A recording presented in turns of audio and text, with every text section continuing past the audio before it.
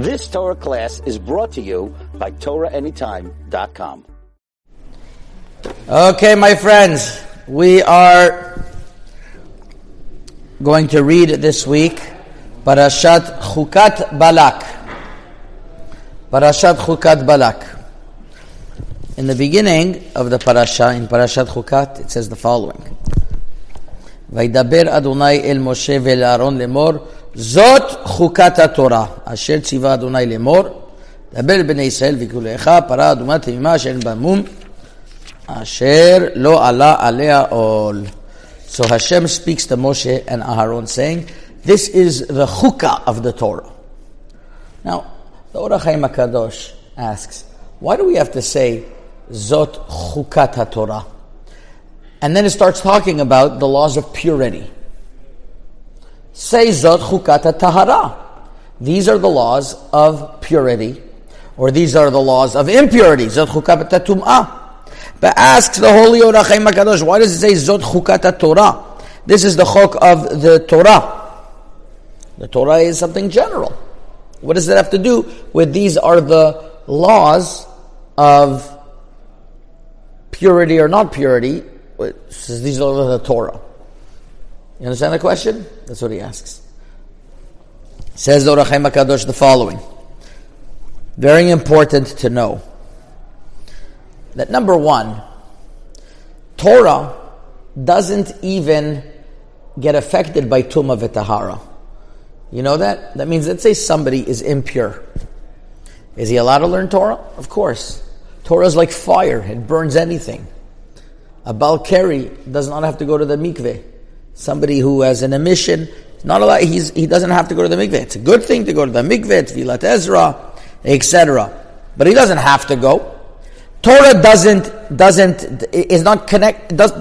become tameh. So why does the Torah say Zot Chukat HaTorah? Zot Chukat HaTahara. Says the Hachaim HaKadosh the following. What's the halacha if a non-Jew becomes dies? Does the whole room become tameh or not? Some people ask, they want to go to Kohanim, want to go to the science museum. In the science museum, there's skeletons of a non-Jewish person. And a Kohen is going to go in, and he's going to be in a room with a dead body skeleton. Is he allowed or not? So the truth is, according to the strict halacha, he is allowed, because a non-Jew is not mitame be'ohel. He's not mitame be'ohel. There's a chumrah. It's better that he doesn't go, but it's not like a Jewish body. A non-Jew is not susceptible to tumah. Why not? Why does a non-Jew not have tumah, and why does a Jew have tumah? So says the Hachaim HaKadosh, the difference is the following. When we accepted the Torah, when we became a Jewish nation, and we tasted the sweetness of the Torah, because we accepted the Torah, that's when the laws of purity and impurity kicked in and took effect. That means before we were Jews, we didn't have the laws of Tumah v'Tahara. After we were Jews, that's when the laws of Tumah v'Tahara apply. And says the Hachaim HaKadosh the following. Unbelievable words, very famous words of the Hachaim HaKadosh. Ki al yedei shekiblu haTorah na'asu am b'nei Yisrael davar she'aruchanim ha'shefelim te'evim lehidabek bahem. Where does Tumah v'Tahara come from? It becomes from low spiritual entities that want to catch themselves onto you, called klipot, different shells of impurity that want to attach themselves onto you. And while you're pure, sometimes while you're alive, they attach yourself. But when a person dies, so right away they attach themselves, and they don't want to separate. Unless there's a very strong koach like the para aduma, that's when these klipot are going to detach themselves from a person. So that's why when you touch a dead body, that is the most stringent, because the dead body, there's all the klipot, they attach themselves right away to the dead body. And he says, the Hachaim HaKadosh, let me give you a mashal. He says, I'm going to give you a parable. Why? What you would think that the more holy a person is, the more tumah there is? Yes. Let's say you have a jar of honey and you have a jar of garbage. Where's there going to be more bees? By the jar of honey. they're also going to go by the rot, but mostly they're going to go by the honey. Why? Says the Hachaim HaKadosh, K'moken Adam b'Yisrael shemet, a person who dies, he was full of kedusha that was sweet, and he was pleasant. When it went out, so the klipot say, "Oh, now we could try to get some of that ruchaniyut. Now we could take some stuff." And they want to, and they desire right away to attach themselves to kedusha, and that's why there's so much tumah when a person dies. Not because it's something low. On the contrary, because we have such high kedusha to us, and when that kedusha leaves, they are able to attach themselves to the klipot. And they come exactly to where there's kedusha. They're attracted to kedusha. That's why a non-Jew who doesn't have that kedusha, there is no tumah. There's a little bit of tumah, but not a lot of tumah that happens.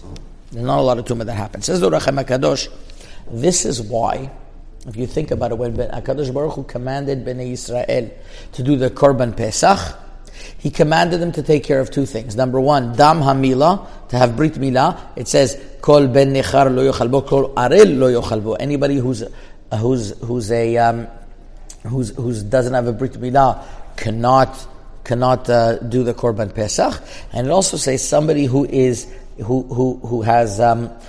not do the blood on the pesach, dama pesach, he also cannot do korban pesach. But it's interesting. What about tumah v'tahara? It doesn't say that somebody who's impure can't do the korban. Usually by a korban, a person has to be pure, and over here he's impure. Says the Hachaim HaKadosh, on Tumah lo matzinu shikpid Hashem, and even though Hashem could have commanded that they do para aduma before they do the korban pesach, Hashem didn't command that. Why? Says the Hachaim HaKadosh, because Bnei Yisrael weren't tamei met. Why? Because they didn't accept the Torah yet. And since they didn't accept the Torah, they didn't have that kedusha v'tahara. And since they didn't have that kedusha v'tahara, therefore they are not considered susceptible to tumah. So this is an awesome yesod, my friends. This is an unbelievable principle, that the more kedusha v'tahara that we have, the more potential for tumah that we have. And that's why we have to guard our bodies, we have to guard our eyes, we have to go proud in the street, we have to tell ourselves that we are Am Kadosh, Am HaNivchar, we are a chosen nation, and we're not going to let ourselves get affected by the tumah by the tumah of the world. It's an unbelievable lesson that we can take upon ourselves, how to be mitchazek in this. We just read in Parashat Korach how Korach made that same mistake. Let me ask you something. There's a famous question that the Hachaim HaKadosh asks. I'm not the Hachaim, the Chatam Sofer, the Holy Chatam Sofer asks. He says, Ma ra'u avotav shel Korach likro lo b'shem hazeh. Who are the forefathers of Korach? Yitzhar, Kehat, Levi. They were like the elite of Judaism. And they named Korach after who? Where is Korach written in the Torah before Parashat Korach? Anybody knows? In Sefer Bereshit, by the generals of Esav, Alufei Esav, it says Korach. One of the generals is called Korach. So think about it. They named Korach after one of the generals of Esav. These were Bnei Levi. How in the world can they call somebody a name like that? You ever thought about the question? So the Chatam Sofer says something unbelievable. What happens to a Levi? What happens to a Levi when a Levi is ready to do the service? What happens to a Levi? So they shave his head off, right? And then they do tnufa with him. What happened? Korach came home that day and his wife said, "Where'd you go, honey?" He says, Moshe and Aaron took me, they shaved my head and they waved me like a chicken. So she said, why do you need this? You're great on your own. He didn't like being bald. Why didn't he like being bald? What does being bald represent? Yaakov Avinu was known as Ish Chalak. Esav was Ish Sa'ir. Being an Ish Chalak means is that you don't have all the Tumah v'Tahara with you, the Tumah with you. You have only Ruchaniyut, a little bit of materialism, but you have only spirituality. The Alufei Esav, they were cheaters, they were liars. They say, we're Korach, we're holy. So that's why they named their kids Korach also. Bnei Levi said, we have to rectify what they did. Our son, Korach, really will be able to not be affected by materialism. He'll be bald. Korach means bald. Kareach. He'll be bald. And you'll see that he'll, in other words, without hair, in a spiritual, metaphysical way. And he'll be able to rectify the Torah. But it didn't work. He fell under the trap. Why? Because he was rich. Korach was a very rich man. He inherited one of the 3 treasures of the world. And because of the richness that he had, that's what led him astray. You see the power that there is in each and every one of us, of the Kedusha that we have. We have to be careful that material possessions, what can happen is that a person could be really, really rich. Either he could use it for Torah or mitzvot, or he could just decide to party his life away. I mean, how many yachts could a person have? How many? I don't know what. A person runs after wealth, there's a danger. Either if a person, the ultimate is if a person has money and he knows how to control it, and the money doesn't control him, he was mitaken Korach. And that's why Korach, right after Korach did his Avera, go right away with Kedusha v'Tahara. Purity. Know that don't fall into what Korach did because there's money that led him astray. Go with straightness and with Kedusha v'Tahara, and that's what's going to give you bracha.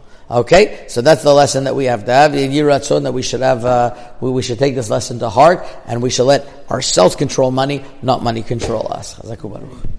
You've just experienced another Torah class brought to you by TorahAnytime.com.